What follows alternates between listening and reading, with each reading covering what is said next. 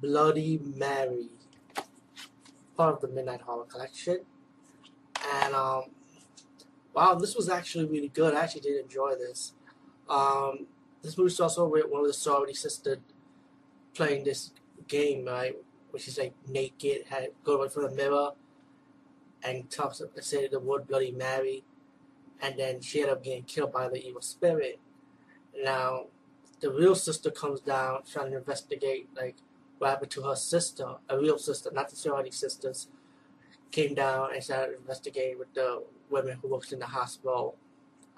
It's that her case ended up leading to the hospital about this mysterious mirror, and with the help of a police officer, they gotta find out what happened to her sister. Why is this mirror killing people? Is this Bloody Mary story really true?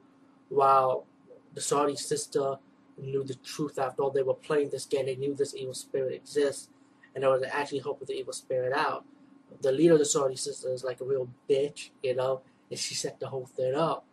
And it's just so much into the story, so much conspiracy going on with people protecting this mirror about this evil spirit, and then they end up killing their own. Like the lead sorority sister, start killing her own sorority sisters and killing people that's involved because she felt like they betrayed Mary, and she said she wants to kill them, and also the lead sorority sister wanted to kill the sister that had been murdered.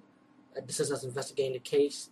She wants to stop her too because she don't want to get closer to the truth. The story started building up, about who Mary is and about the sorority sister and the conspiracy and all. As the sister who's investigating the case with the help of the police officer, they go to the hospital and they go with the final battle against the evil mirror while the police officer is battling one of the evil doctors. All in all, this movie was enjoyable. It wasn't really bad at all. I actually enjoyed it.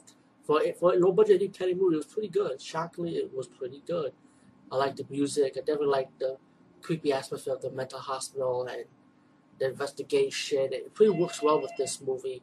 Definitely see this movie in the dark. It's not scary or nothing because you get used to these type of stuff, but it was definitely enjoyable. Bloody Mary, check it out. It's definitely a must see, I would say.